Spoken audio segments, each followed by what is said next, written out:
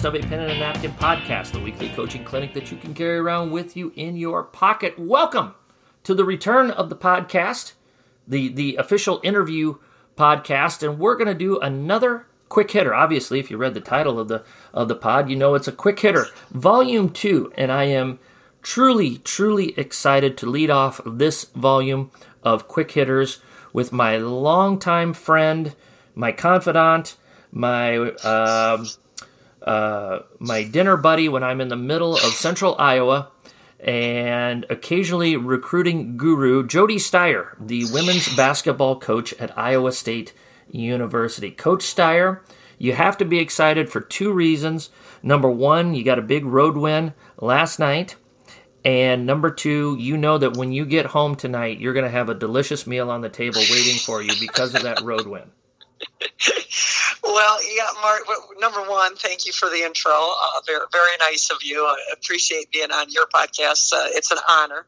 And yeah, my husband is hard at work in the kitchen right now. So this is the good life right now, talking hoops and not having to worry about cooking right now. See, it's the pleasure just keeps on building here. It's just unbelievable. So, and you can tell Ed that I said that you deserve a really nice meal tonight. I definitely will. I'll let him know that. I have the door shut right now. And actually, he's sitting watching the news or something, so it must already be ready to go. So we're good to go. Look at that. So that is a reward for a win last night, so that's good. Yes, good. The next Emeril Lagasse right there. Exactly. Just boom, boom, boom. It's waiting for you there. So, all right. Well, hey, Jodi, again, thanks so much for coming on. We're going to talk a little player development, and we're going to kind of focus on off-season and how that carries into the season.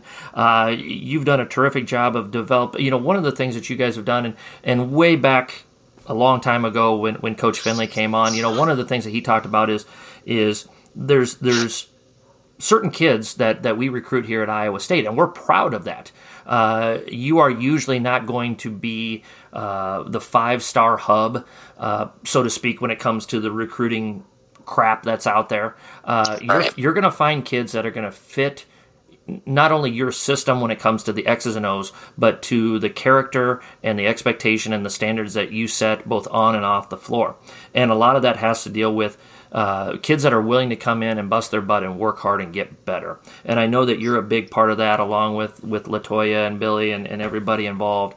But what do you guys do? What are kind of some of the expectations that you set for your players to get them to buy in, to work as hard as they do in the off season to make themselves better players year in and year out?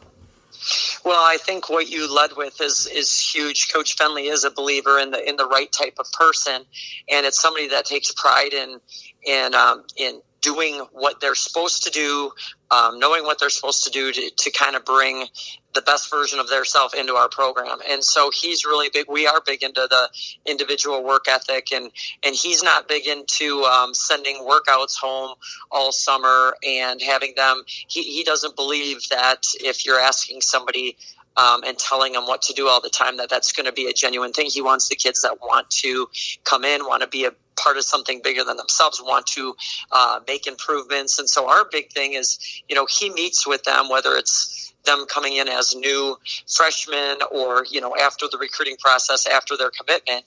Usually there's a big conversation of, usually our kids will ask, all right, what do you need from me? What do you need from my high school coach right now? What do you need from, if they have trainers over the summer before they get to us, what is your emphasis? And he shares some of the things that we feel like our guards need, that we feel like our post players need.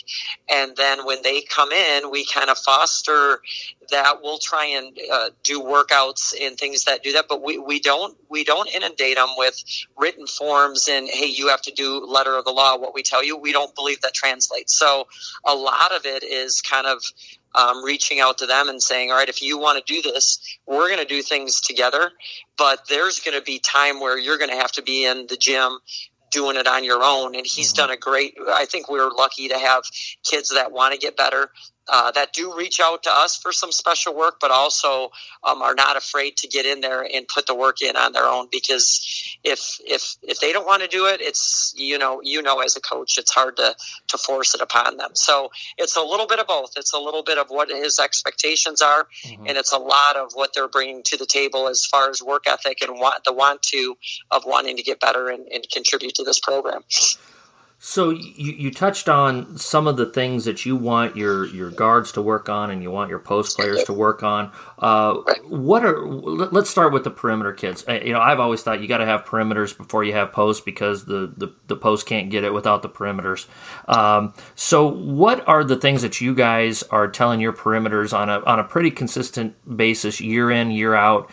These are the things that we need you to develop, and what are some things that you guys do within your off-season workouts to help develop that skill set? Well, it's interesting because as you say that, this was a year with COVID that we really feel like we lacked. We weren't able to come in when we normally do, so we didn't get together till the middle of July. And but everybody was in that boat too. Right. But as we came in the middle of July, then you have freshmen that we were going to rely on a lot this year. So we're still talking about, what we can do right now during the season and what we can do after the season. But a big thing we always say in high school, no matter what high school and AAU program you play for, you are never going to simulate the strength and the speed of the college game. Mm-hmm. And so if that means the ball handling, you have somebody tightly guarding you, which in the high school game, if you're a good player, a lot of times you're beating people up the floor and you're not having somebody that's able to constantly stick with you like you do, when you're playing a Baylor, when you're playing in Oklahoma, the schedule that we play. So a lot of what we tell them is as far as working on their ball handling, which you kind of go a progression of individual stuff where you're doing stationary drills just to get that feel for your handle. Then you take that another step and we do we call it chicken, where somebody will be will be constantly reaching. So your eyes are up and you're having to handle the ball while somebody's reaching at you still stationary.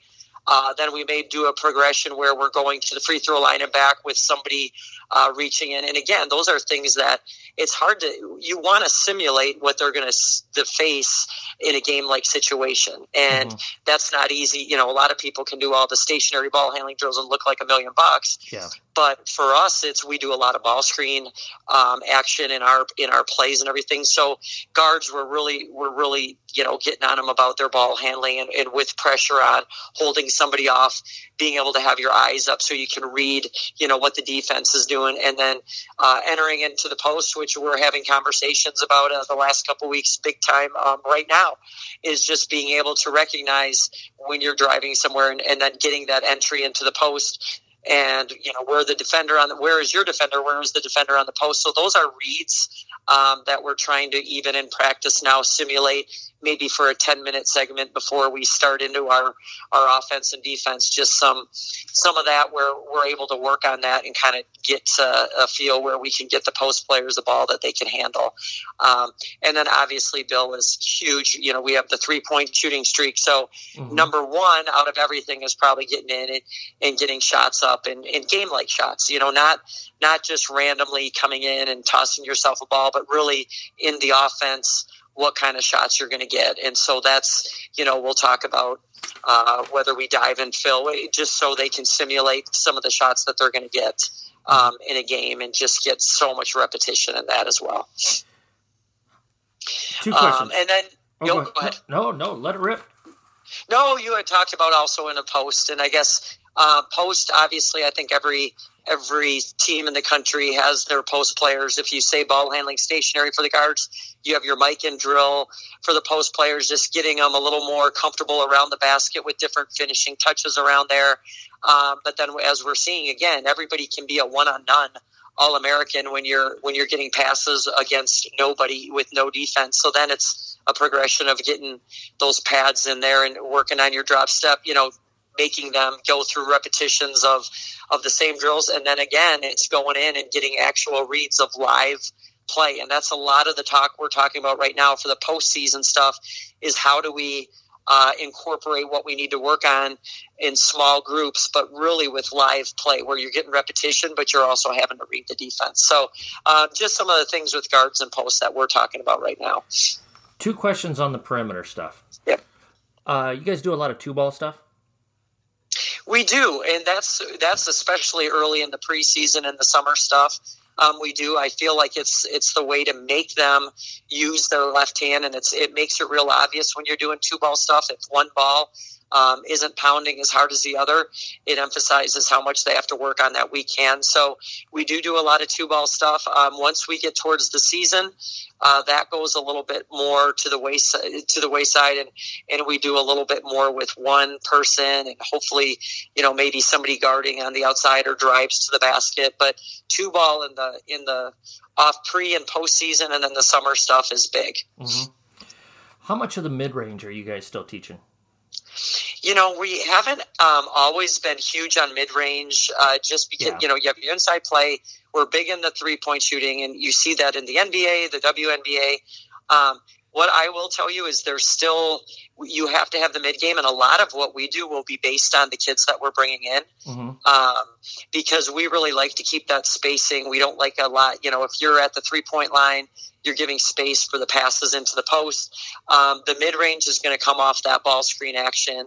And so we do work on that. There's certain kids that their strength is mid-range, and we had some really good freshmen come in this year that really can handle all three levels. Well, should say four. The drive, the mid-range, the three, and then you got to be able to make free throws. But that mid-range is something that they've brought. So we've probably worked on the mid-range a little bit more this year. And all that is the progression of if somebody comes up and says, hey, I have 20 minutes before practice, can we do a workout? Our progression is always layups first. Then we will do some mid-range because we do so much ball screen action or curling cuts. And then we'll go to that three. But honestly, if Bill's priority would be you got to make layups and you're going to work on that 3-point shot, because the mid-range game, it's just, it hasn't been, if you go to the analytics people, you're talking more about spacing of the floor, and that 3-point shot has been so important to us. Yeah. So how do you keep that balance between you're getting into the season and maybe the teeth of the season that you're at right now? And for high school coaches, we're into the postseason, and you guys are inching closer to the postseason. Right. But, you're in January and you got Baylor on Wednesday and Oklahoma State on Saturday, or whatever the scenario is. You still need that fundamental work, but you still need to get your scout work in and your 5-on-5 stuff. How do you guys handle making sure where getting that skill work in, and then also I've always been curious, where do you put that at in practice so that you feel like it's maximizing your skill work? Right. Well, a lot of that. So we don't use our full 20 hours in the week as team stuff. I mean, we do a lot of team stuff, but we, especially because we're into the season and they need to rest. So we are lucky to have some of those extra time that if individual kids can come in, and a lot of times it's requested by them. Many other times we'll say, hey, let's come in, let's work on 20 minutes. We'll work on your handles, or we'll work on this flare screenshot or whatever. So we will do that usually before. That's on their free time. And usually it's anytime they're coming in, if they have weights in the morning or they're coming in for practice, we don't want to make it a special trip in. So we will utilize individual time, and we're free to do that because we have the hours. The other thing is just we call it position work, and it's always, I think you've been to our practices, usually we'll do our film work or scouts early. We do free throw shooting early, and then usually the beginning of our practices are breaking it down by posts and guards. And that may be one day, it might just be shooting. It might be, another day we know against this team, this is what we're going to be looking for as far as the ball screen action. So we may, and they're going to guard us, they're going to ice our ball screens or whatever. So it may be getting together for 10 minutes with our scout team and having our guards go over and face that. It may be we were getting double teamed and weren't ready for it. So it may be going off a ball screen and randomly having our scout team jump up and just working on a simple retreat dribble because we were picking up our dribbles, or we were losing, we had our head down. So that is always, we put it in the beginning of practice just because we had just, after stretching, Normally, because we want to, the harder we're going to go in that work, the more we'll see. If it's just shooting, we can do it before stretching. That's fine. But with our training staff, if we're going to do something hard with our scout team, right after stretching, that's usually the first thing we'll do is do position work breakdowns. And then right from that, we'll go into our 5-on-5, which Bill is really big in, especially at this time of year. Mostly everything is 5-on-5, but there's always something special as far as working that stuff in. And I can't tell you, Marty, sometimes we're all game prep.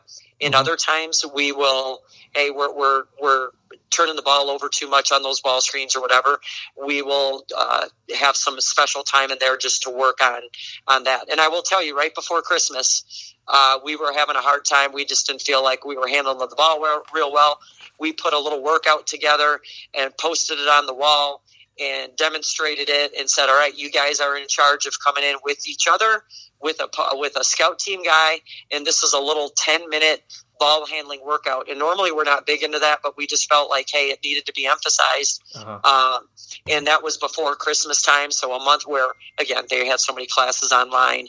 And then we had break, Christmas break started so early.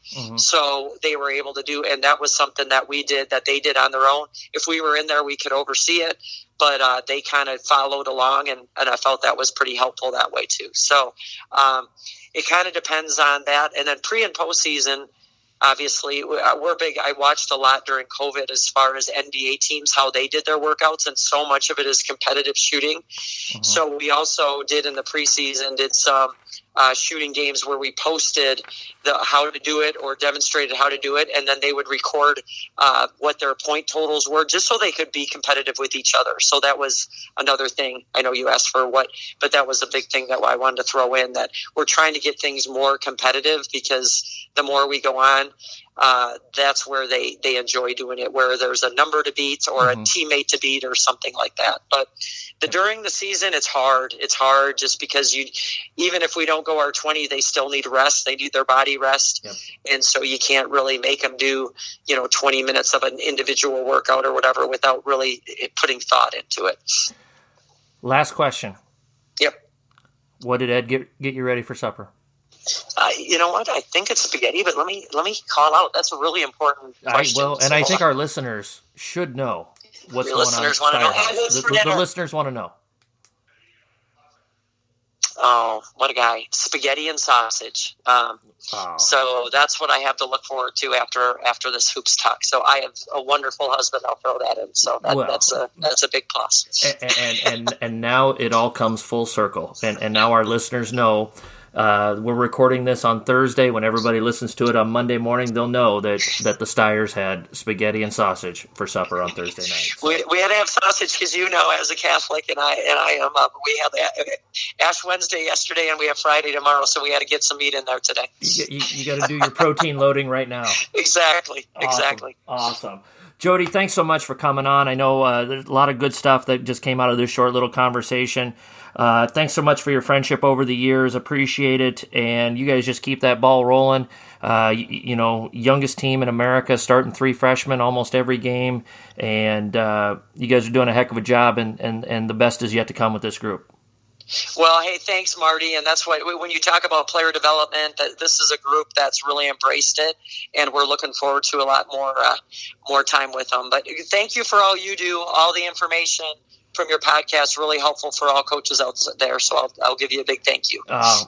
It's a labor of love, and I was hoping to put it off getting back into it for another week or so, but the basketball gods didn't help us out as much as we needed it to. So, I'm sorry for you and your team, but the rest of the basketball community will benefit. So thank you so much, and congrats to you on your first year at your new school. Great job by you. Well, thanks. It was a great group of kids to coach, and the hard work is just beginning at this point now. Now we really dive in. So, Jodi, thanks so much. We appreciate it. Jodi Steier, assistant women's basketball coach at Iowa State University. Any social media you want to plug real quick, Jodi? Well, always follow Cyclones WBB on Twitter and Instagram. I'm ISU. What am I? ISU Cyclone, I think. Something like that. So I welcome that. But just our women's basketball to follow our site is pretty good. We're pretty proud of our team. Coach Fenley's done a great job here. Long tradition. The fan base is incredible. So you always get some good basketball stuff off of that website. You bet. Jodi, thanks so much. We'll talk to you soon. All right. Hey, thanks, Marty. All right. Talk to you later. Bye-bye. Bye-bye. Next up on our Quick Hitters pod, Volume 2, is Josh Luedtke, the head, he's the only boys basketball coach because they don't have girls basketball at Creighton Prep, so it's redundant to say head boys basketball coach because all they have is young men there at Creighton Prep here in Omaha, Nebraska. Coach Luedtke coming on the podcast here this morning to discuss his program's defensive philosophy and all the things that they do here. Coach, how you doing this fine Sunday morning? I'm doing pretty good. I might be a little sick of the snow, waking up and seeing that snow coming down again with all the snow on the ground is kind of getting old, but I guess it could be worse. But we're doing good. We've had a good week this week with our two big wins over Millard North and Central. And so we're happy and we're excited for our guys. And now it's, turn the page to the postseason and see if we can't continue making strides. Absolutely. Well, you've done that in large part because of your team defense, and you're holding teams on a regular basis underneath 40 points. You did that again last night to Omaha Central, who I think you held them to, it was 39 last night, wasn't it, Coach? Yeah, it was 39, and I think they're averaging about 69 a game, and they had just come off Friday night playing Bell West, where I think both teams were in the 80s. Mm-hmm. And they went OT, but still, you take a team like Omaha Central and you hold them under 40 points. That's a pretty good defensive effort by our guys. So we've been pretty proud of our defense, and we made a commitment 19 years ago that we were going to be a man-to-man team, and we've had various forms of our man-to-man where sometimes it's tough ball pressure and up the line, on the line, and sometimes it's contain the ball and be in the gaps with a lot of help. And sometimes we've kind of, I don't want to say junked it up, but we play I would say an overly really cautious gap where we're still man to man, but we really have all four other players really with 1 foot in the paint, and just really trying to take away the drive. And make teams become perimeter shooting teams with contested jump shots. So, but our commitment has been to man-to-man, and what we've always done is we've always tried to take a look at our personnel and the guys that we have in our program, freshman level all the way up to varsity. And, about 4 or 5 years ago, might be 6 years ago, we really changed from probably a hard on the ball, up the line, on the line, man-to-man defense to more of a in the gap help defense, and probably somewhere along the lines of the pack line, because we've had some fairly athletic teams the last 6-7 years with some long wingspans, and we really felt like if we could contain the ball and really get in the gaps and try to get some deflections, that would be best for us and best for our teams, and really try to, I would say, build that perimeter wall where we didn't allow people inside the paint and kept them on the perimeter. So, we do a various, and how we do it is we really implement it from our freshman team up, and we start with the basics. The core basics of 1-on-1, 2-on-2, 3-on-3, 4-on-4, all the way to 5-on-5, and we break it down and we go through different categories of the 1-on-1 or the 2-on-2 with the help and help defense, and then the 3-on-3 of getting to help and how do we play down screens or back screens or flare screens, but still keep our proper spacing with our defense. So we've done a really good job of just really breaking it down and then putting it together. And then once we get the basics in, then we really have done a great job of putting our scramble stuff in, where we work on transition defense, because one thing we don't want to do is get beat by transition points. So we start with the transition defense to pick up to man-to-man, and then we do a series of scramble drills that will allow us, to play 4-on-3, 4-on-3, 5-on-4, 3-on-2. That really puts our guys in a communications situation, and then also scramble mode to where they have to really fly around and match up and talk. So a lot of those things we start with at the freshman level, and then we kind of build them until we get to the varsity level. And what I did in my coaching time is I really kind of in my 19 years, we've had my assistant coach is really what I call the defensive coordinator. So Eric Thompson was our defensive coordinator my first 9 years and did a tremendous job with the defense. And then Andy King was our defense coordinator until he took the Elkhorn North job. Eric is coaching at Marion right now, and Andy's head coach at Elkhorn North. So now this year we have Nick Thompson, who has just really took off where Andy had our defense and really kind of instilled just a really toughness type mindset of guarding and getting it done on the defensive side. And he's in charge of a lot of the drills we do, but we really do break it down into parts and pieces, and then we try to put those parts and pieces together.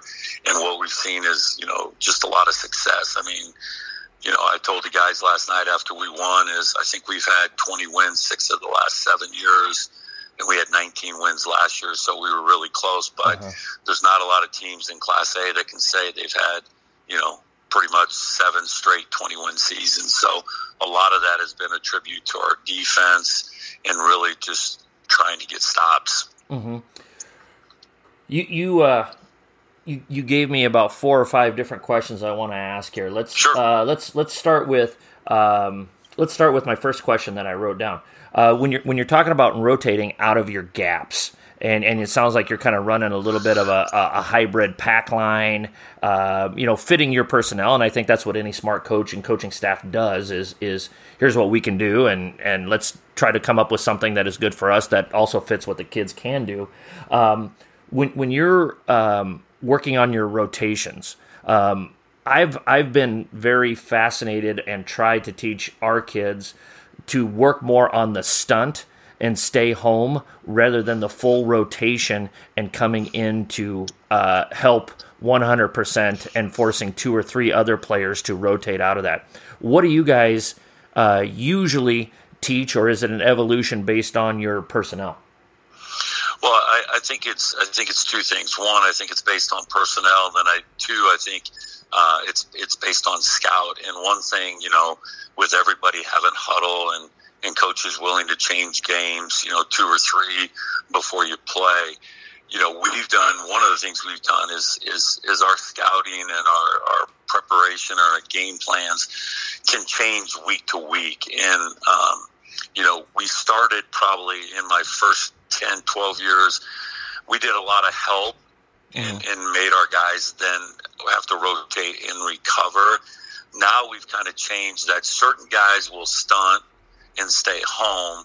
Other guys will rotate maybe backside to help, like on a drive. Like a perfect example is, a guy sitting in the corner and a guy drives, and the guy's in the strong side corner with the ball. We used to have that guy come down and stop ball, and then if the ball was thrown to the corner, he'd have to recover and contest the shot. Well, nowadays a lot of good offenses, let's try to beat the guy off the dribble, force the guy to come in, and then we're going to kick it for a wide open 3, and that's good offense. Well, we decided, we've tried to, with a scout, we mix it up, but sometimes we'll help, sometimes we'll stunt and stay with that guy in the corner and make people rotate from the backside, ball level, to really establish defensive help, but also hopefully secure rebounding advantage, because we feel like if you drop level of the ball in man-to-man and you can rotate backside over to help, it's gonna cut down on points at the rim, and even if they have to stop and throw it back weak side and then we recover on a contested jump shot, we will live with that. So some of it's a stay home, stunt and stay home. Some of it's a rotation on the backside. but we kind of mix it up depending on the team we're playing. Gotcha. Do you guys have, you talked about not wanting to get beat in transition. Do you have designated guys that you send back, or is it based on positioning? You're above the free throw line, so you get back. If you're below the free throw line, you crash. Yeah, we kind of like to designate. I usually tell my 1 and my 2 to make sure they're getting back on defense and really throw our, I hate to say 1 and 2 because we don't really play positions anymore. We usually play 4 guards, sometimes 4 guards, 1 big, sometimes we're 3 guards, 2 bigs. But I usually try to tell, like our point guard and one of our other guards that mainly is a perimeter guy to get back on defense, and then the other 3 will crash. So, and they've been pretty good about that. So, and sometimes depending on who the opponent is, whether they like to get out and run a lot or not, we may send 3 back. So, it's really just, it's kind of a game scout by scout, but typically it's our point guard and a guard on the perimeter. So, yeah. How do you, what are the ways that you get your frosh and JVs and reserves all on the same page? Are you coming in early in the season and teaching a lot of these concepts, or are you having preseason meetings with your coaches and here's exactly what I want it done, here's the drills I want done, or hey, here's the basic concepts, teach it how you use the drills that you want, but when I come watch you play, this is what I want to see? I think it's a combination of all 3 of those. I've been very lucky at prep to have great assistant coaches. I mean, Ralph Setter's our freshman coach, and he was a longtime head coach at Gretna, and he does a really good job with our freshmen. We've had Nick Savela, who was an All-American at Kearney, who was a coach for us for many years. And then I've had former players who've been JV coaches as well. Like this year, I've got Teddy Stessman, who was a player for me back in probably 2005 through 2007, I believe. So it's nice when you get those guys back into the program because they can really help some of the coaches who maybe haven't been around as long. Sam Jenkins is a first-year coach at our freshman level with Ralph. He coaches the B team. He's done a great job. We had to hire a new sophomore coach this year, Ryan Wizorg, who's a prep guy, but he was a football guy, but he's done a great job. And I think we all kind of help each other try to understand the concepts and the drills that we want to get done. And I've done all 3. All 3 that you mentioned, I have done this year. I will always come in and help them. I also trust them that they're doing what they're supposed to be doing to make sure that these guys are learning and understanding the basic core concepts, because they'll change a little bit here and there with each level that they go up. But the other thing that's been really key that has helped us is the ability to have team camps in the summer, the ability to have time with your guys and do individual workouts. Both, you can, obviously individual workouts are more offensive orientated, but you can talk a lot about footwork and defense, and there's some drills you can do to kind of just prepare them for what's going to come up for the season. But when you have the whole month of June to play some high school games at all levels, freshman, sophomore, JV, varsity, that can really help kind of guys understand before we get into November with tryouts and teams that, hey, here's what our basic information is, basic knowledge, basic concepts, basic philosophies. So it gives them kind of a head start, a leg up. And when you can do a team camp in the summer and work through those things, it's really beneficial. Yeah. Two more quick questions here, Coach. What percentage of your practice do you spend on your defensive concepts?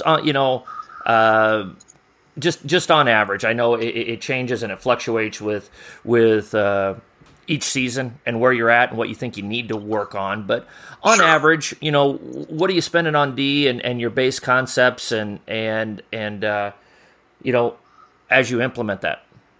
We're probably spending about 25-30 minutes on defense. We have 3 parts we like to do with practice. We like to have our skill development and our warm-up session. We like to implement our defense concepts for the days through our different drills. And then we like to do our offense. And then at the end, we'll come together for a little bit of, up and down time and team time. But, we really, and this probably started about 8-9 years ago, we really felt that we needed, and this was another topic I threw out there as far as player development, culture, offensive philosophy. We really believe that the more we can develop our kids to be just very skilled offensively, it's going to give us a better chance to win. Better ball handlers, better passers, good shooters, finish around the rim. Those all come into play with our practice. So we kind of do warm-up, skill development, defense, then we go to offense, and then we put it all together. Sometimes Tuesday is more of a defensive day. Wednesday's more of an offensive day. And then we kind of Monday and Thursday, we combine them. But we try to spend a good 20, 30 minutes a day on defensive stuff, whether it's transition, half court, rebounding, getting out and running in transition after we rebound, because that's all part of the defensive philosophy is let's get stops, let's rebound, let's get out in transition. And then, we do play some zone. I mean, we're 95% man-to-man, but we do mix in some 2-3, some 3-2 at times, depending on matchups, because some teams you just want to really try to keep off kilter a little bit. You don't want them to get locked in, that we're just playing straight man-to-man. But I'd say 20, 25 minutes is mostly what we put into defense. Gotcha. Short, quick segments that really focuses on, okay, this is what we want to do. Yep. Yeah, isolating these one or two skills here for this 5 to 7 minutes, and then we're going to move on and isolate this skill or two for 5 to 7 minutes, that type of thing, right? Absolutely. Yep. Last question. You talked about having a defensive quarter. I always think it's interesting, and I think it's helpful for especially head coaches talking to other head coaches about how you manage your staff and how you dole out responsibilities. And I realize if you have a first-year defensive coordinator, that's a lot different than having a fifth-year defensive coordinator or something like that. But how much freedom, I guess, are you giving that D coordinator? Hey, you got 20 minutes, come up with something that you think we need to work on for 20 minutes, and I'm going to step back and just chime in every once in a while, but these 20 minutes are yours. Or is it more of run it by me what you want to do first and let's talk it out? Or, here's what I want, figure out how you're going to implement it? Or, how do you handle that relationship, and how do you manage your staff in that way, Coach? I one thing I've always said to my coaches is, I trust you, and I believe in you. So I really give my coaches a lot of freedom. Let's specifically talk about Nick Thompson, our defense coordinator this year. When he and I came to the conclusion that he should be the varsity assistant because he was the JV coach last year, I gave him full 100% confidence that, hey, this defense is yours. You know what kind of guys we got coming back. Tell me what you want to do. If I believe in it, I will go with you on it. And that's the way it's been done. So I always email him or text him when he's in class and just say, hey, check the practice schedule, put in what you want to get done. If you have a question, let me know. But otherwise, I trust you, and we'll get through it when we get to practice. So, or if he has his free period and he comes in, I'm like, what do you want to do? So I give him a lot of freedom because I want my coaches to coach. I want them to be able to learn how to coach and how to manage their what they need to do, their positions or their side of the ball per se. Because at the end of the day, if I'm not allowing them to be them and to coach, then I'm not probably preparing them for ultimately a head coaching job someday. And one thing I want my coaches to do, I want them to thrive to be head coaches. And like I said, Eric Thompson is at Marion coaching at the JV varsity level with Pete Cunningham, another former coach of ours, former player of ours, who's the head coach at Marion. You got Jimmy Moats, who coached with us in the freshman program, who's now head coach at Norris. You've got Andy King, who is coaching Elkhorn North as a head coach. You got Nate Chimenez, a former player of ours, a Division III Player of the Year at Nebraska Wesleyan, who's helping Andy at Elkhorn North. So we want those guys to be able to coach while they're at prep, so that if they do want to become head coaches, they've done it before. So I give my guys freedom. If I find something that we do in practice I don't like, we'll talk about it afterwards and say, hey, why are we doing this? Give me the reason behind it. And if I can live with it, that's fine. Obviously, before the season, we go through and we have our core concepts and what we need to get done. But then I give them the freedom to be able to say, okay, I'm going to do this or I'm going to do that, and he's going to trust me, and that's what we do. Gotcha. The prep tree is bountiful. We're doing, it's sad to see some of them go, but it's also it's kind of fun and an honor to see some of them go out and have success and watch them build their teams, and it creates more opportunities for former players to come in. I've got a former player this year, Tyson Smiley, who's a tremendous kid, played college ball. He's been a great addition to our staff. It's just fun to create those opportunities for other guys to come in. It's a great problem to have. It means you're doing things the right way. It's a nice problem to have. Yep. Coach Josh Luedtke of Creighton Prep. Coach, I want to thank you so much for coming on the podcast this morning. And, thanks for having me. And just wish you guys nothing but the best of luck as the tourney trail gets heated up here in the next week or so. And keep things rolling, Coach. I appreciate it. Thank you, and appreciate the opportunity to be on today. No problem. We appreciate it. All right, good luck. Yep, thanks. Bye-bye. Bye. Next up on our Quick Hitter podcast is the man, the myth, the legend out of the panhandle of western Nebraska. And I don't know if you realize this, T-Shaw, but you are the first triple threat guest here on A Pen and a Napkin. You've had your own podcast, you were on the Roundtable Pod, and now you are on the Quick Hitter Pod. You are truly a triple threat when it comes to podcasting, my friend. I feel like a pen and a napkin royalty right now.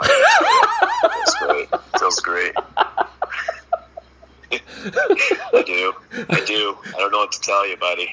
It feels great. I am now going to carry around in my backpack a crown, and whenever I see you, hopefully here in a couple of weeks at the state tournament, I will literally crown you as royalty of a pen and a napkin. I want that to happen so bad. Yes. Don't hope that it will happen. It will happen. It's just a matter of time. It's just a matter of time. We'll make it happen. Yes, absolutely. Well, I really want to see you in a couple of weeks, but I want to see your team play down at the state tournament more than I want to see. I want to have the combination. We'll run into each other. We'll hang out, but I want to see your team playing as well. And in order to get that done, you're probably going to have to win some high-stakes special situations here. And that's what we want to talk about.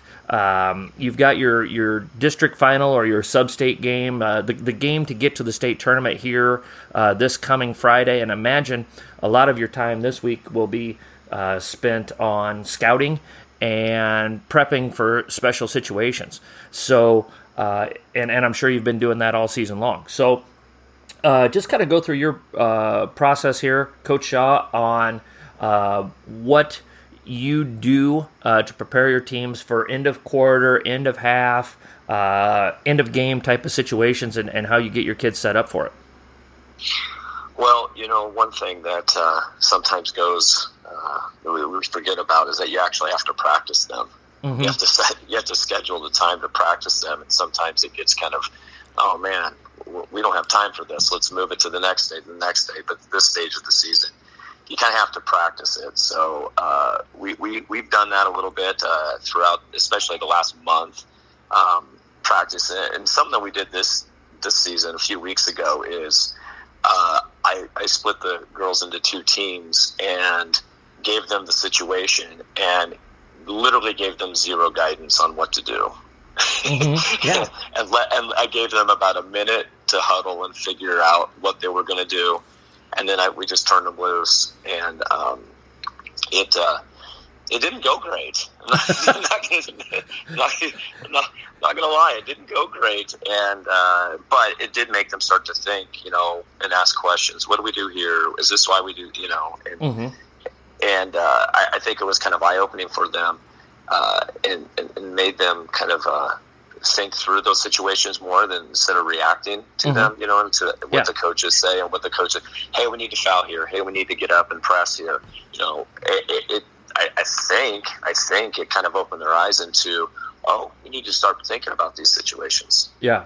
Well, and in some ways, if it goes great, you're happy, but at the same time, it's a win-win for you, because if it doesn't go great, now you get to redirect their attention on, this is why this is important, and this is why we do need to handle this in a certain way, and we do need to think about these things. And it allows you, especially later in the season where maybe, usually they get a little tired of hearing your voice.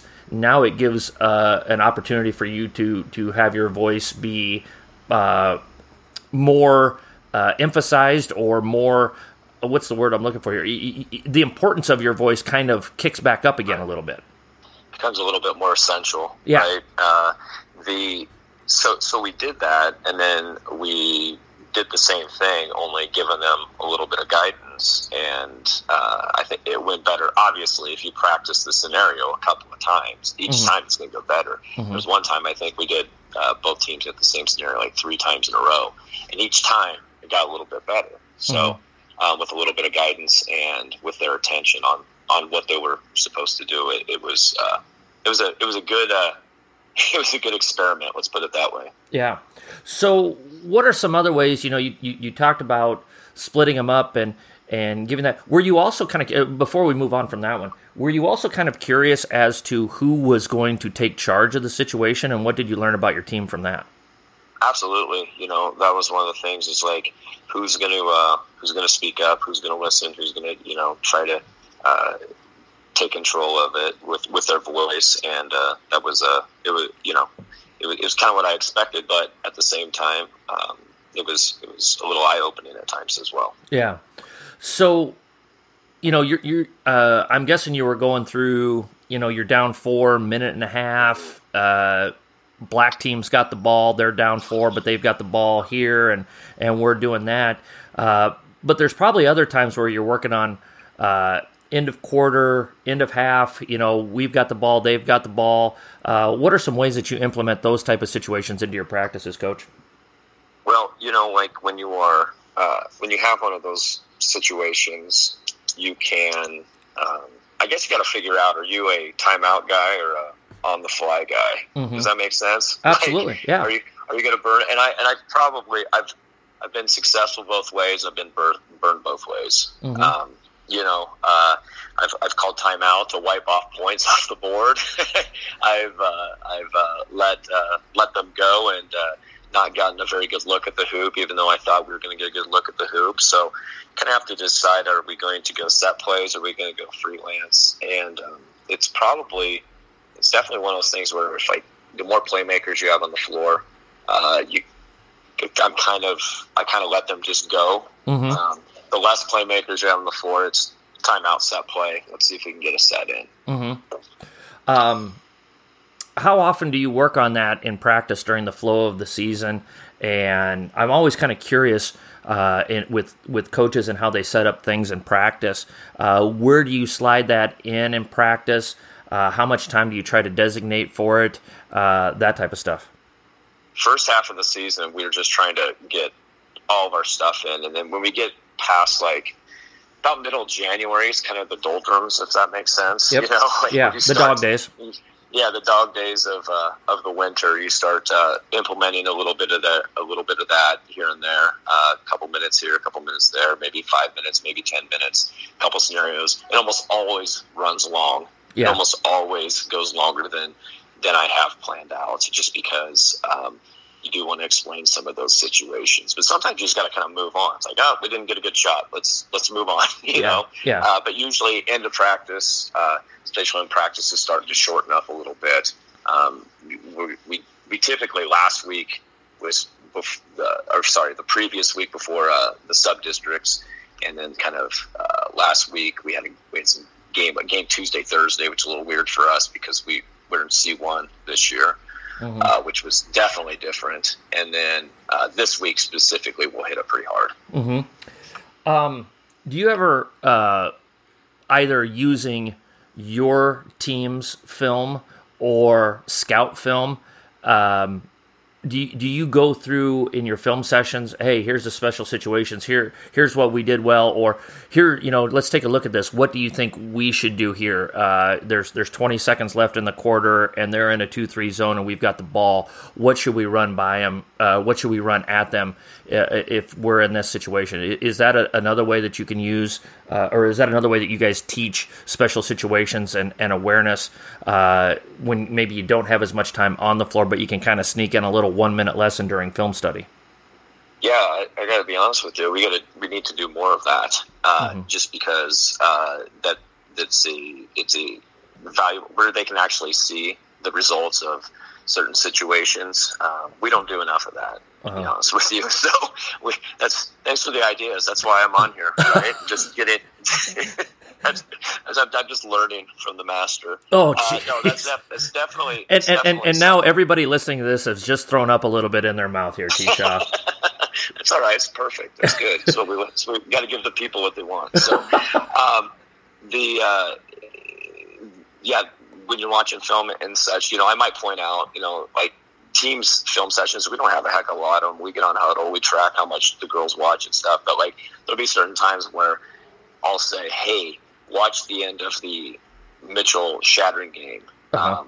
Watch how Shattering got a wide open 3 at the buzzer, kind of out of a chaotic missed free throw situation that allowed them to win the game.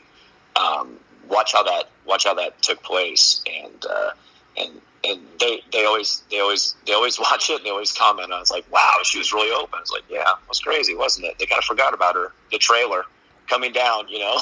When you're up 1 and everybody's protecting the paint, you sometimes lend to giving up a wide open 3. Yeah.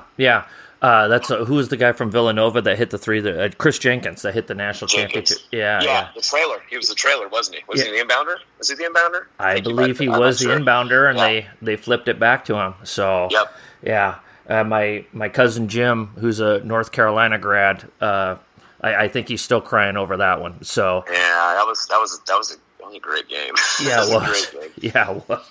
Absolutely. One other question, Coach. When you guys are getting ready for special situations, and this is one thing we started doing this year, we would get to like end of the quarter, and let's say it's and we did this a lot, like off of free throws. We would practice it off a free throw situation. Okay, Arlington is shooting 1-1, and there's 12 seconds left to go in the quarter. Okay, when we inbound it, we're going to run this. It's automatic that we're going to run blank. Is that something that you guys have worked on a little bit in the past or implemented so that, like you said, if you're in the flow of it, hey, it's just automatic call. Here's what we're going to do. Here's what we're going to run, and let's roll with it. A few years ago, we started really making an effort to run the floor off of free throws. I was watching, I remember it was Bishop Newman or somebody like that, where they off of a free throw they get the ball in bounds and they would throw it ahead and they'd get a layup from the other team.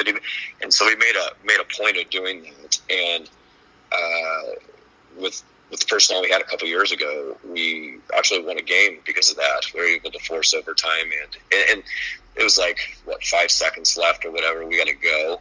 Let's just run. Let's just get up and throw it ahead and see if we had a girl get fouled. She luckily made 2 free throws, forced overtime.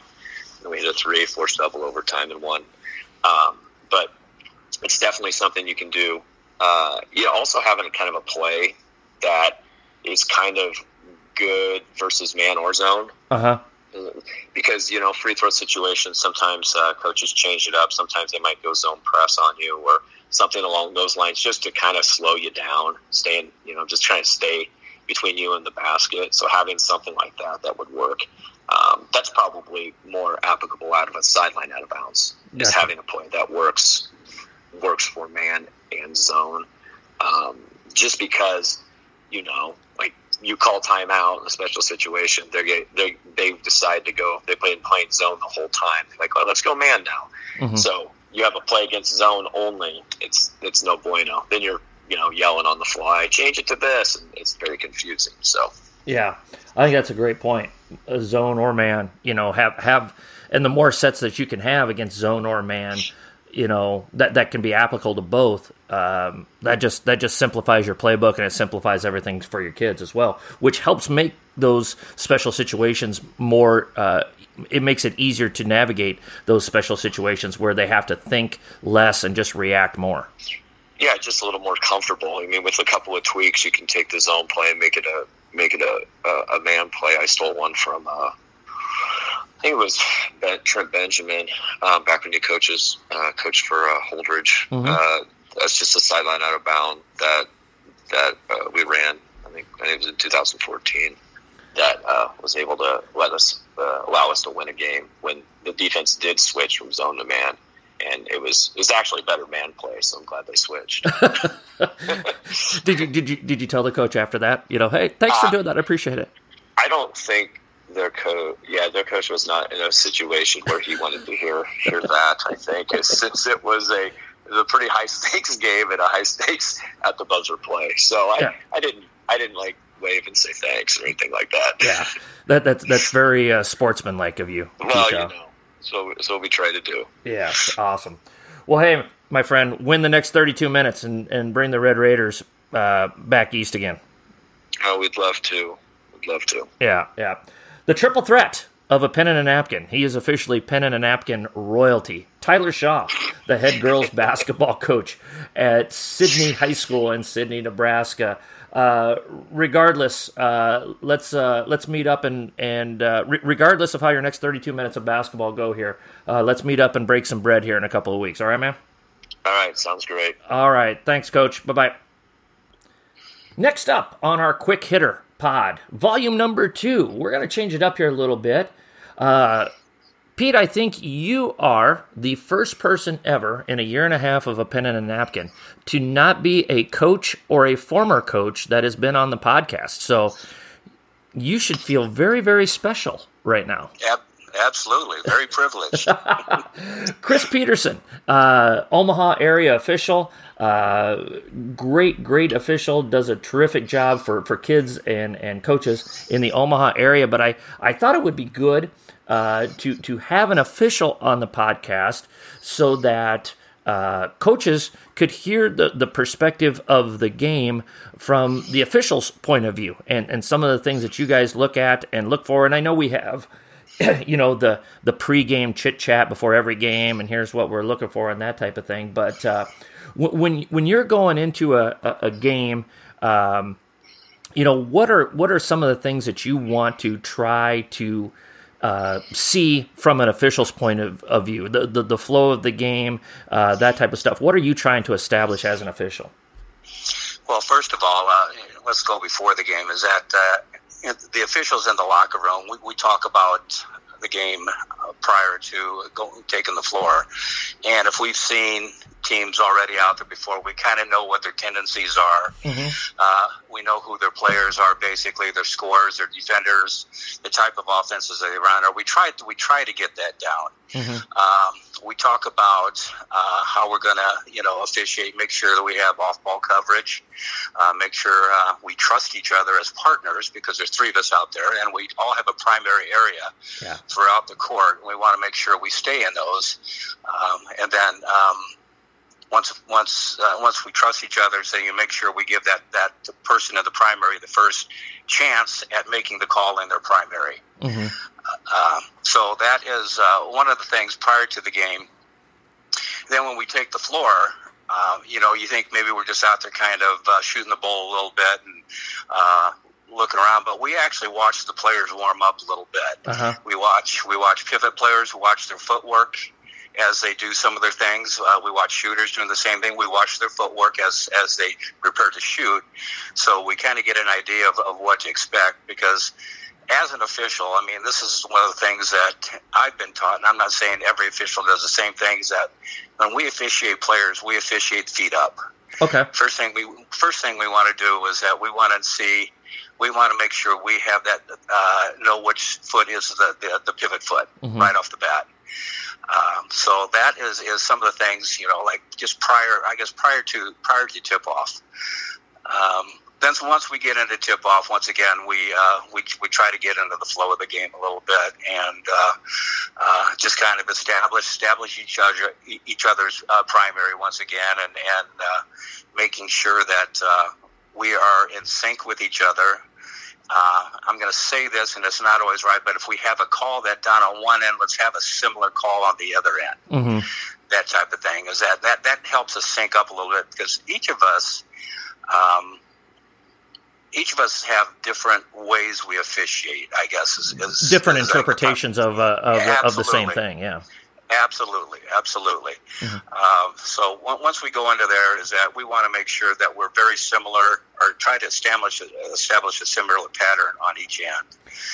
So with that being said, we kind of let the flow of the game go a little bit. If we have a hand check on one end, let's make sure we have the same hand check on the other end. That type of thing. Just watch and not to say that we're looking for an off-ball foul, but we want to make sure if we have an off-ball foul, let's have one early in the game, as opposed to calling your first off-ball foul with 2 minutes to go in the game. Yeah, I can think of one game that this was quite a few years ago, and it was a tight game, and we had the ball with like 30 seconds left, and some guy called a random moving screen when we were trying to inbound the ball, and I'm like, are you kidding me? We've been running that same screen for 31 minutes, and now you're going to call it? Oh, that I was not happy, Pete. So anyway. Well, exactly, and I'm glad you say that. I'm not saying it shouldn't have been called, but if you had been doing the same thing for like say 30 minutes or so, and that's the first time they decide to call it, that's kind of an error in the judgment of the official, and I'm not going to put anything on the official. I wasn't there. I didn't see it.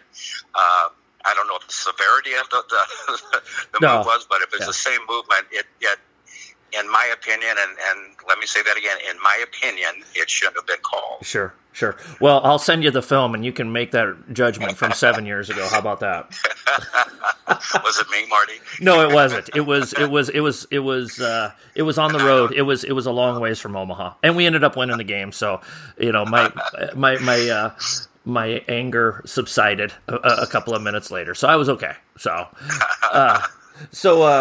let's say you guys get to halftime. What are you guys talking about in the locker room at halftime? We talk about coaching adjustments at halftime. I'm guessing you guys are talking about the flow of the game in the first half and what's going on and what did you see here and that type of thing. Absolutely. One of the things that we do at halftime is that we kind of reevaluate the first half. We take in consideration some of the comments, and coaches make comments all the time. Is that comments like, "Oh, that's a traveling," or "This is watch that screen," or things like that. So if we hear it from one coach that keeps saying there's a traveling, we'll go back in and say, we hear it from. Let's say I'm just going to say you, Marty. Marty's saying that this team's traveling. Are you guys seeing anything? I said, I know we pick up on your comments. It's not that we respond to your comments, but if you're making a comment, you see things, you may be seeing things that we don't, or you're seeing things as the way you want to see them. So we want to make sure. I've never done that, Pete. Never. But no, we want to establish that. We say, and we'll say, and once again, I'll use your name. We'll say, Marty is saying, we're missing some travel. Are you guys seeing anything? Because even though you guys are making that comment and we're not responding, we start to say, okay, well, we'll go look for that a little bit. Yeah. So we make those adjustments. The adjustments might be too, is that depending on the lead, it's not we're going to change anything, but a team may come out in a zone, a press or a zone, or do something different. So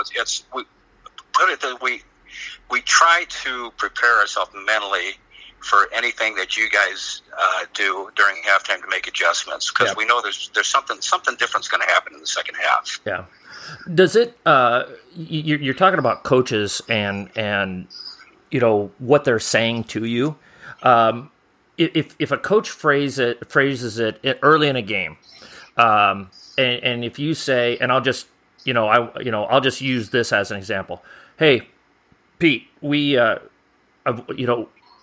please watch them moving on their screens. We watched them a lot on film, and they move a lot on their screens. Please watch that.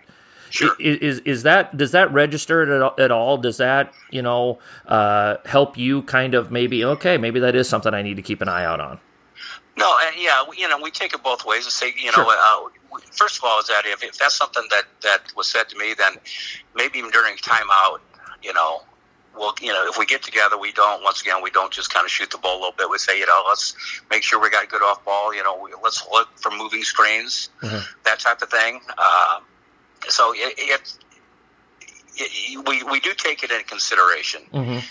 Once again, it depends on how often you're saying it, or if you're questioning something every time down the floor. Then sure. we say, God, are we that bad tonight? No, we don't say that.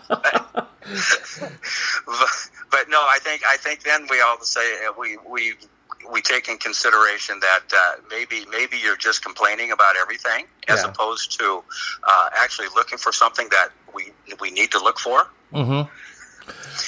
What's a couple of things that as an official don't do this as a coach, and maybe it's not just limited to you, but you've talked to you've been doing this a long time, Pete, and you've worked with probably about everybody that's prominent here in the Omaha area on both the boys and the girls side. What is kind of the consensus of, hey, don't say that. That type of thing doesn't get you anywhere other than the obvious. You drop the wrong big word or words at a certain time or whatever it may be. But just as coaches are talking to officials during the flow of the game, what are things that you're like, that's getting you nowhere? The phrase "call it both ways." First of all, what does that mean? It's called, and the thing is, as officials, first of all, the officials we're the only three impartial people out there. That's very true. We really are. Yep. It's true, because you got fans, you got even the scorekeepers. They're supposed to be part of our officiating team, but they're partial. Yeah.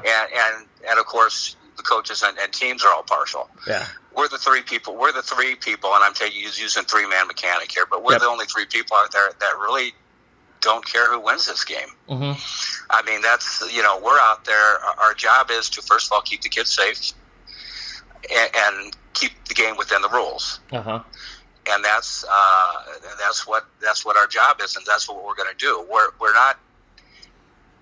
Sometimes it may be perceived that we're calling things on one end and we're not the other end, but if it's not on the other end, we're not going to call it. Sure.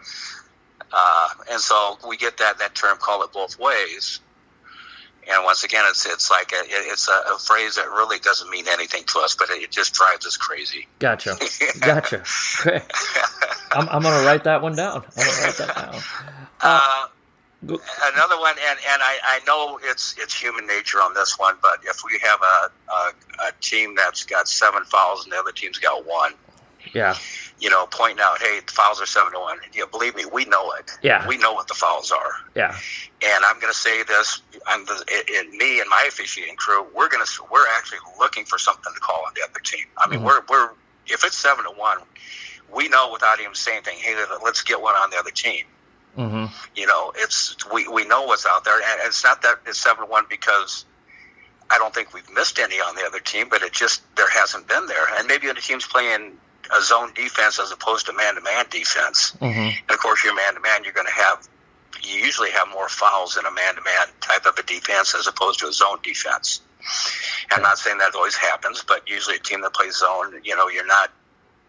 You're not constantly on that player. You shift and play. It's just a different concept. Yeah, absolutely. It is a different concept, but it is. It's like so that's another one that what might say, hey, it's 7-1. It's 7-1 out there in fouls, and We know that. Yeah. You know, and we are. And I'll be honest with you, we are. We're looking. We're actually looking hard to get one on the other team. Yeah, I'm sure over the years that you've officiated my games, Pete, I've probably used this with you. When those situations usually come about, I usually try to say, hey, you know, look, I'm not complaining about any of the stuff that you've called on us. If we fouled them, we fouled them, but I feel like we're attacking as well. You know, looks like we've had some contact there. Just keep an eye out for it. And that's kind of how I've tried to evolve my verbiage. And again, you get into the heat of the battle, and you're not always perfect with that. But as you get older, as you get more experience, you do kind of have a way of not necessarily looking at the foul numbers, but looking at, okay, how is this game evolving, and what do we need to do to draw more contact? Okay, if we don't like being down 5-1 or 6-1 in team fouls, what do we need to do differently to A, quit fouling, and B, be more aggressive to draw contact, to earn those fouls? Because I think you're right that there is human nature where you're like, you don't want to hear it's 6-1, it's 7-1, you know. You are probably hunting for that a little bit, you know, but you're not going to just call phantom stuff just to call it either. Right. Yeah. Right. And we won't. And when I say we look for one, we're not looking for a phantom. We're looking for something. Yeah. And to be honest with you, if now all of a sudden we have one that might have been 50-50, well, it's going to be 100% because we got it. We want to get one. Yeah. So, I mean, it's one of the things is that, yeah, like you said, is what, you know, maybe you as a team that's down, I guess, in that foul category, you know, attack a little bit differently, you know, put a little emphasis on your attack, you know, try to cause a little contact or that type of thing. But yeah, like I say, believe me, we are absolutely looking for something on the other team. Mm-hmm. Last question, Pete. What do you need from us as coaches to make your jobs easier? You know, what makes it? What can we do as coaches so that, you know, you guys can just do your jobs and lock in on the action on the floor? Well, we never say don't ever question us, because I know, gosh, we have to be questioned. But, sure. You know, minimize that. And I did a game just the other day, and I'm not going to say who it was, but both coaches. First of all, we know both coaches, or we knew both coaches going into the game, and we know their reputation. And basically, we knew that going in, that if they say something to us, then we may have missed something, because both the coaches that we had were relatively out there just to coach their team. And that's what I've seen in the past with them. So going into that is that knowing right away is that, and if you see something that we have missed, and I always say this in the coaches meeting, say, you know, we'll answer any question you have, because you have questions and we're there to answer your question. We're not going to answer comments, because comments are going to be made. Yeah.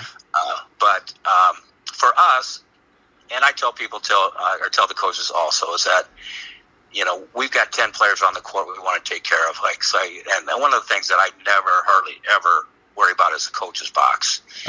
Because if you're coaching your team and not, I guess, trying to get our yelling at the officials, that type of thing, we are going to let you outside that coach's box and just coach, because we want to make sure that we're watching the 10 players out there, you know. And every time that now we hear a comment or something from the coach, you know, it kind of takes our attention span from the 10 out there, and we're trying to get into, you know, listen to what he's saying, or he or she is saying, or listening for that question, and still trying to officiate the game.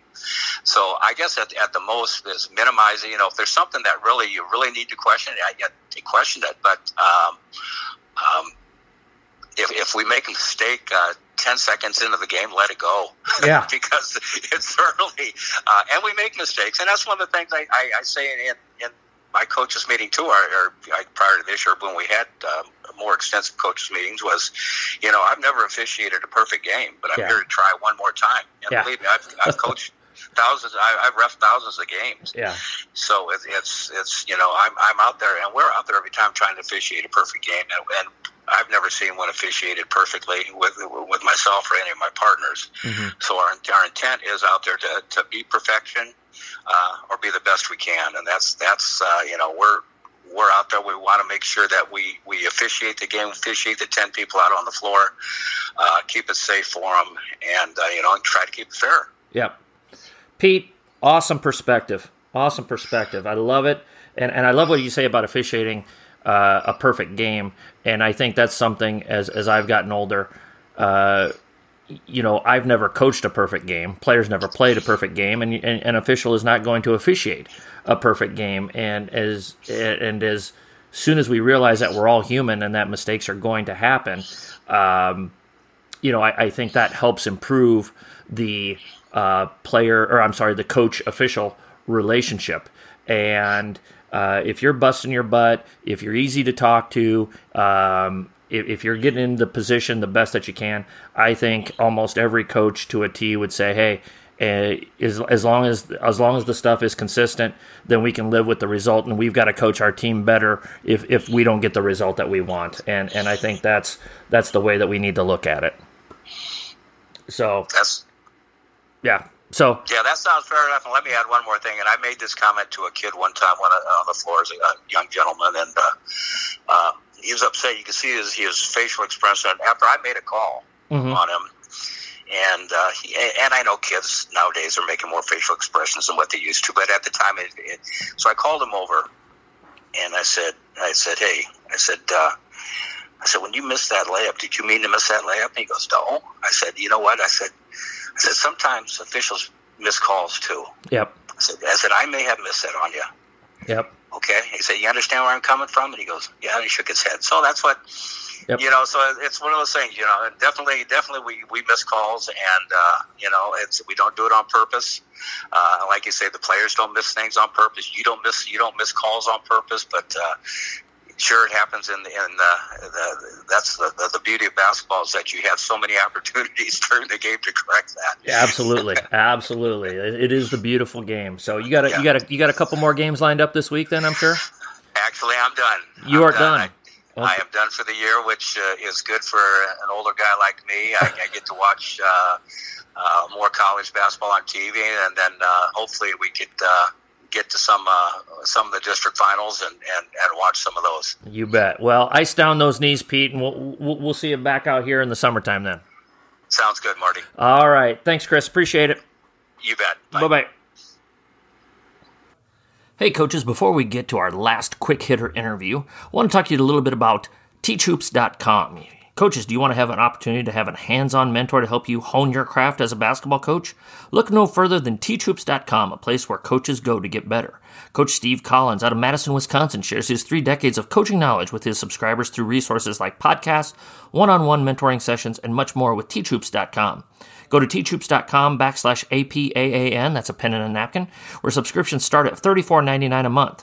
When you sign up, you get a 14-day free trial. So combine teachhoops.com with a pen and a napkin to help you become the best coach that you can be. Last but certainly not least, definitely not least, Mike, you're definitely not least. You're at least, right in the middle of the bell curve of leastness. The activities director from Carroll Kuemper High School, one of the most important people in my life, Mike Power, former longtime college basketball coach at various different schools, most notably Briarcliff University. Mike, how you doing on this snowy Sunday? I'm doing great. How about yourself? Hanging in there. You are my 5th and final podcast guest here on the Quick Hitter, and I'm excited to kind of talk to you about what we're going to talk about here for the next few minutes, which is you are now an activities director. Do you call yourself an athletic director or activities director? Well, I think the term is I'm actually the activities director, but it seems like I deal mostly with the athletic side of things. Gotcha. So it's kind of it's more about the title, I guess. Yeah. So you obviously you coached for over 30 years. You really didn't know anything other than coaching, and now you've kind of stepped into this new situation, especially at the high school level. We'll start with this question. What are some things that maybe you didn't realize about administration, or not necessarily didn't realize, but just kind of shifted per se, your focus as an administrator as opposed to when you were a full-time coach, and how do you look at coaching differently now that you've stepped away and now you're in more of a supervisory role? Well, thank you. First of all, thanks for having me on. Hey, anytime. The other part is, I do think there is a big difference. Like I think your question there, the very last one there, was spot on. It's kind of a little bit, I see the game, I see things a little bit different from this seat as compared to being in the seat of a coach, Mm-hmm. But at the same token, I think when I sit down and evaluate my coaches after the seasons are over with, I have a good perspective because I've been in their shoes. I walked the walk that they've been in, and when they had that tough loss, I know exactly what they're going through. Yeah. I remember those days, as a coach, and so my perspective is a little bit different. It's more, I kind of just watch more from a standpoint of, hey, I kind of the coach's coach. Mm-hmm. I just try to feel like I can bring in some input and help them out, because we do have a lot of young coaches here at Kuemper, mm-hmm. and so some people only have 1 or 2 years of head coaching experience. My football coach this was his first year, so you got young coaches, a lot of enthusiasm, but some things that hopefully I can help out and mentor a little bit, and so I do enjoy that side of it. You asked the other question as far as the difference between some of the things from coaching and being a high school coach. Being a high school athletic director, it's a little bit different from a standpoint. I have to do all the scheduling for everybody, mm-hmm. All the schedules. And that was a little bit different for me because I've been used to doing your own schedule when you're a college basketball coach. Now I'm doing everybody's schedule. And with COVID year, last year not having a spring season, we got the double whammy because all those was canceled. And now it kind of rolls over, and it's been a mess, I think, for everybody. But I think it's been a double mess for me because nothing was done prior to this too. So I feel like this whole year I've been feeling like I'm playing catch up on the scheduling side of things, and I do enjoy it. But once we get to get on top of that, I think it's going to be much more enjoyable. Yeah. What you kind of talked about, you do see things a little bit differently. What are some of the things that you've noticed? And everybody's perspective is going to be different. But what are 2, 3, 4 things that you see differently now that, like, again, you're in this new position, you're in this completely different role, and as you watch your coaches coach, how do you see things differently? Well, I think sometimes, like now from this position, I'm kind of watching how the coaches coach, how they interact with their kids, how they interact with their assistant coaches, how they do games management, watch some of their practices, see what they do. I think some of those things have been good for me to watch how different coaches go about their business. I think it's really important, obviously, as as a coach yourself, how important it is for them to be able to relate to their kids, mm-hmm. and be able to get the things across. And then, the other part about it too is just organizational skills.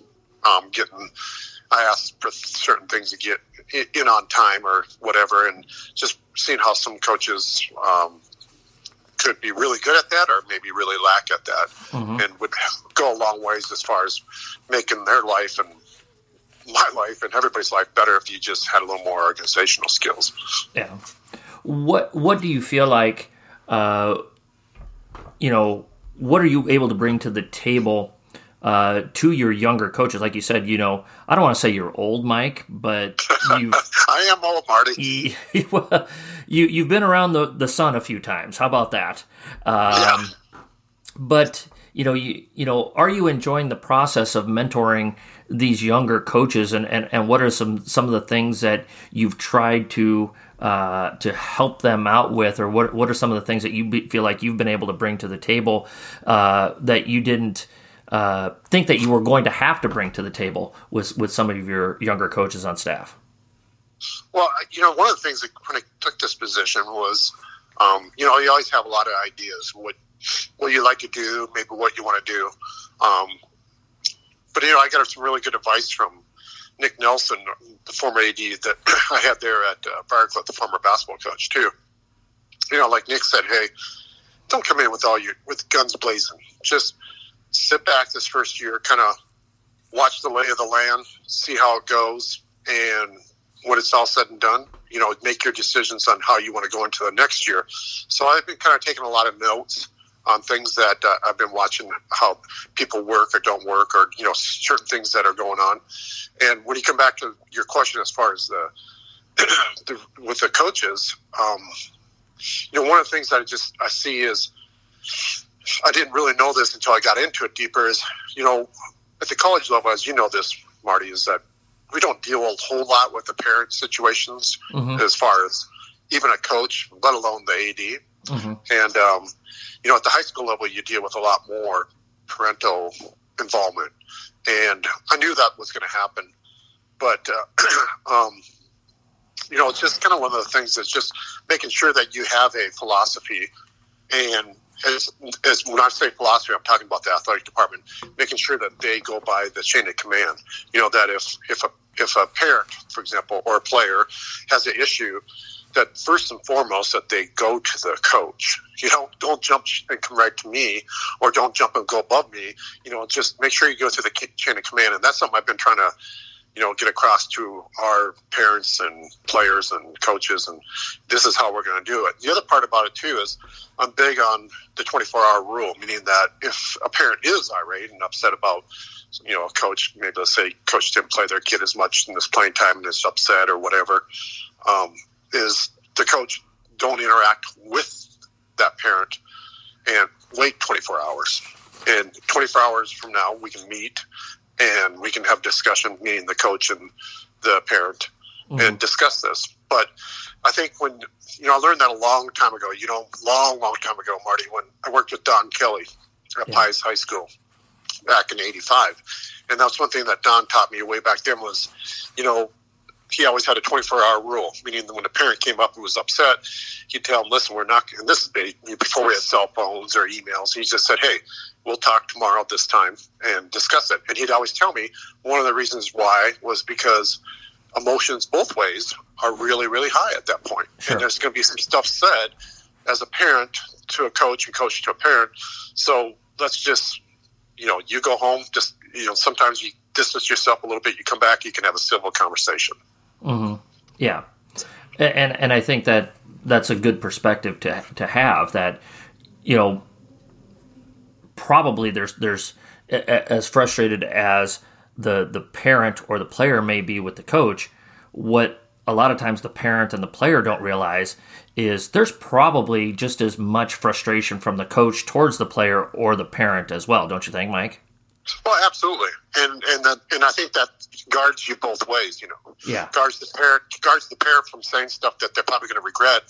But even bigger than that, especially when you have a lot of younger coaches that, like I said, we have here at Kuemper, is, emotions can really fly. Somebody could say something that then you really don't want it to be said, and you said it, and you shouldn't have never said it, Yeah. So you kind of take that step back and realize, and bigger than that, as you know this, and I know this, is don't go to social media with it too. Yeah. I think now we're running into more and more of that, is somebody says something on social media, about a coach or vice versa. Coach says something about, and it just mushrooms out. So I think, if everybody just, before you hit send, really, really think about it. Yeah. Make sure that's what you want out there.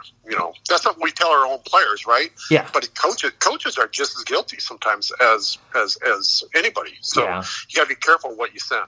Well, especially, I haven't noticed it as much with the high school teams when it comes to the social media and the trash talk, I guess. I really noticed it last summer with the AAU. Coaches saying this and that about this program or this tournament or that type of thing. And it's just like, dude, once you dude or dudette, once you hit send, you can't take that back. And that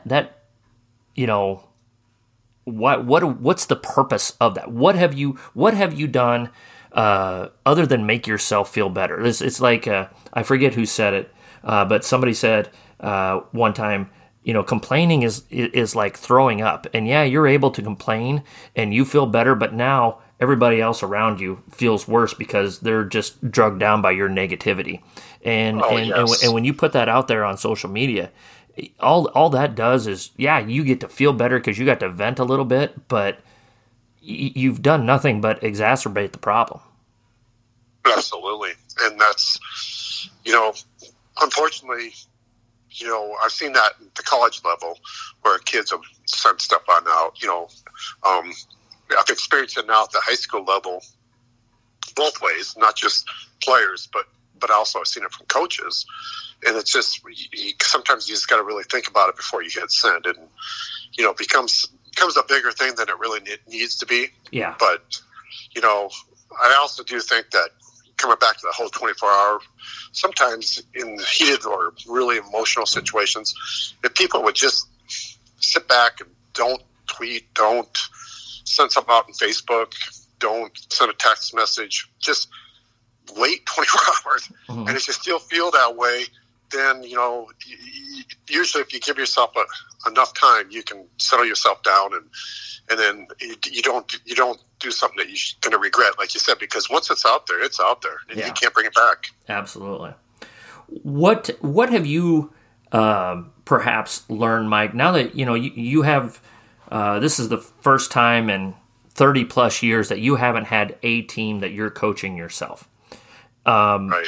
What have you maybe, and you never say never, I know you're really happy with what you're doing at Kuemper, but at heart, you're a coach. And at heart, you're the guy that wants, you love having that whistle around your neck and putting together the practice plans and all those type of things.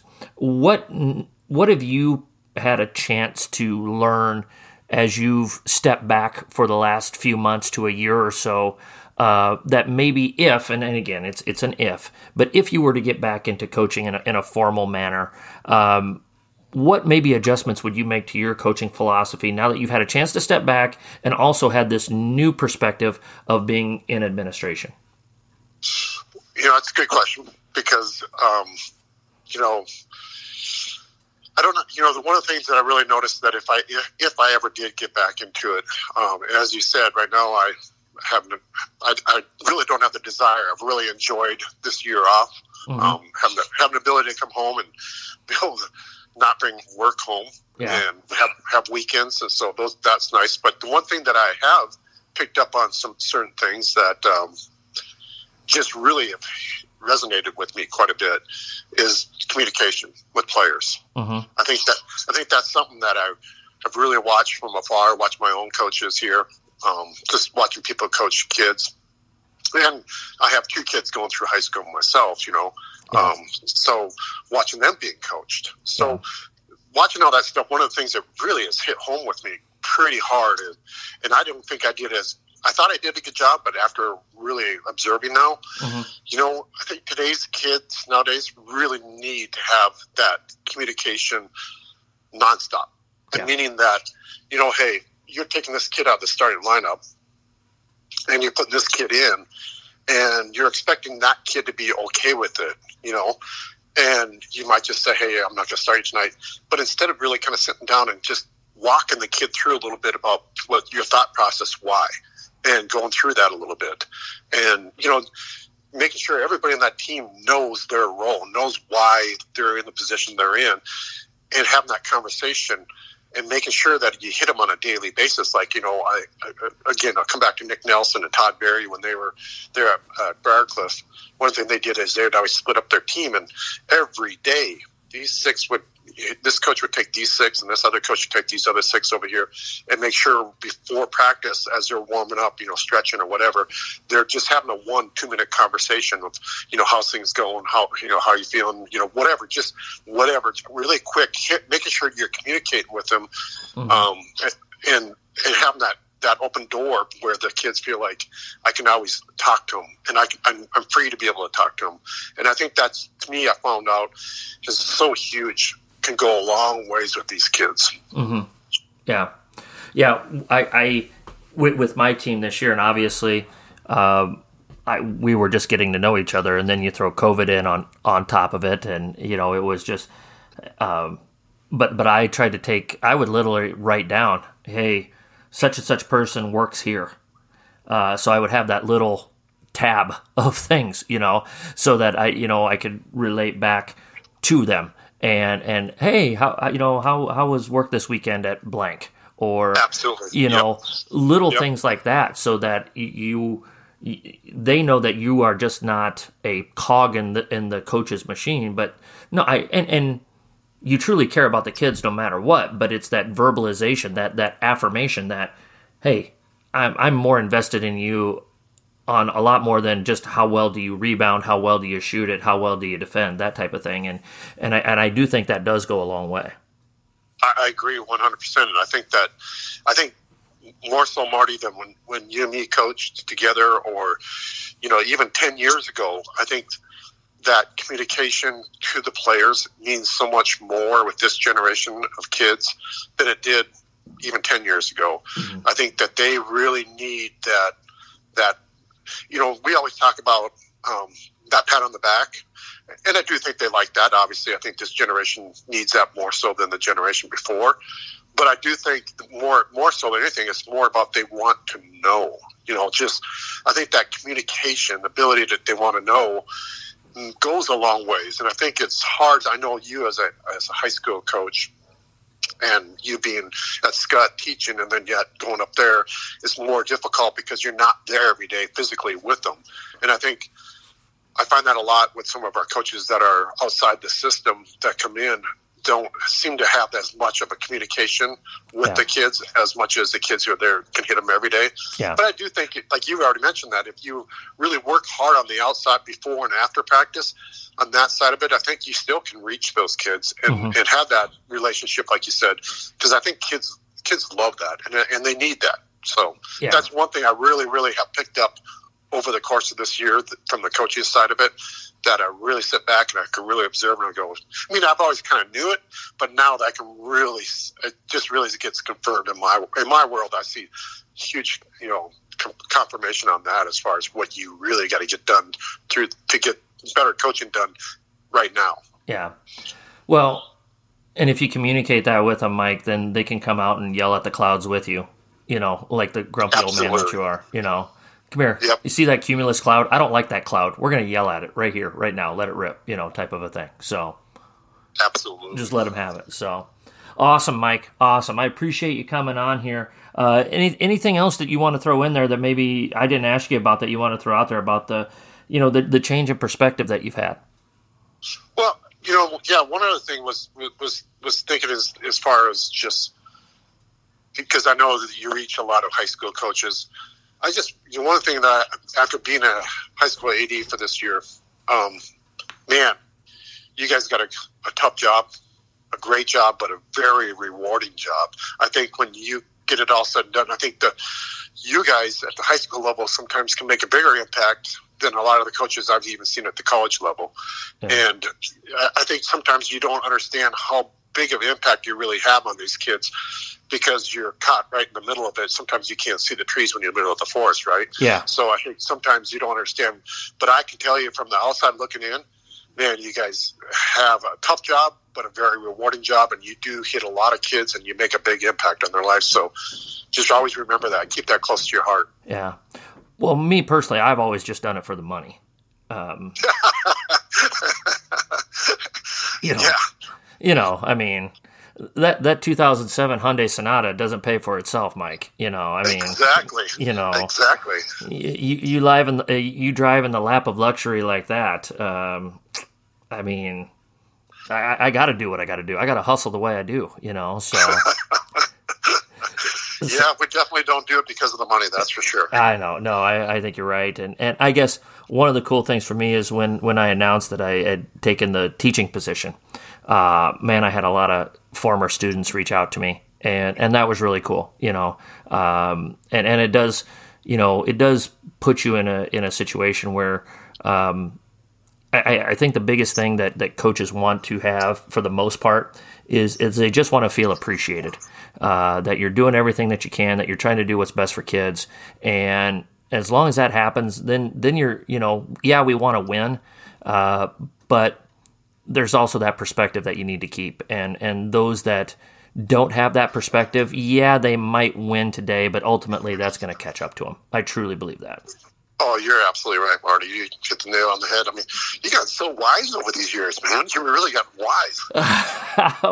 Well, I read a lot of leather-bound books, and our basement smells of rich mahogany, Mike. I know Mike Power personally. That's my cheap Ron Burgundy impression there. So. No, I don't know if that's wise or not. I think that's just being around the block enough, and I know, but some people don't get that perspective until you get further down, like you said, until you get further down the road and realize, it's not about the wins and losses. It's about what you're doing for those kids, how you impacted them. And I think when you get to that point, then I think you really become a mature coach, I think. Yeah. And I think it takes a while to get there.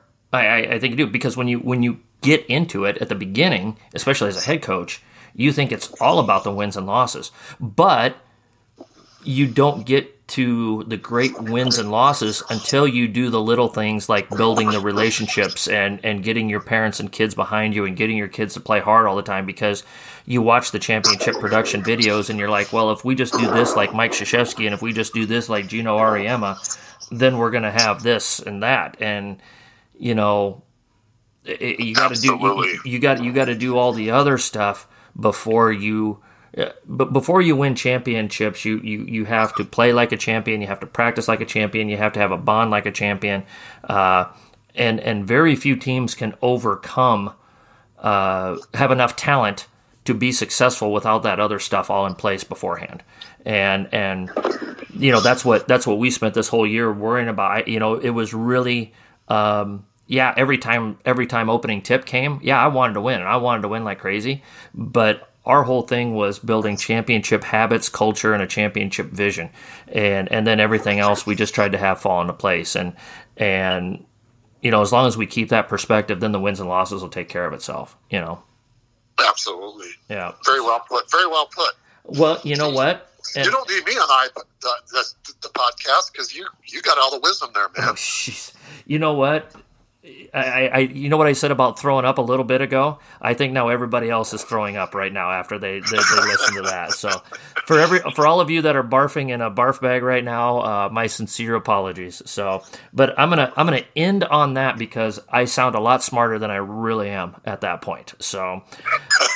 All right.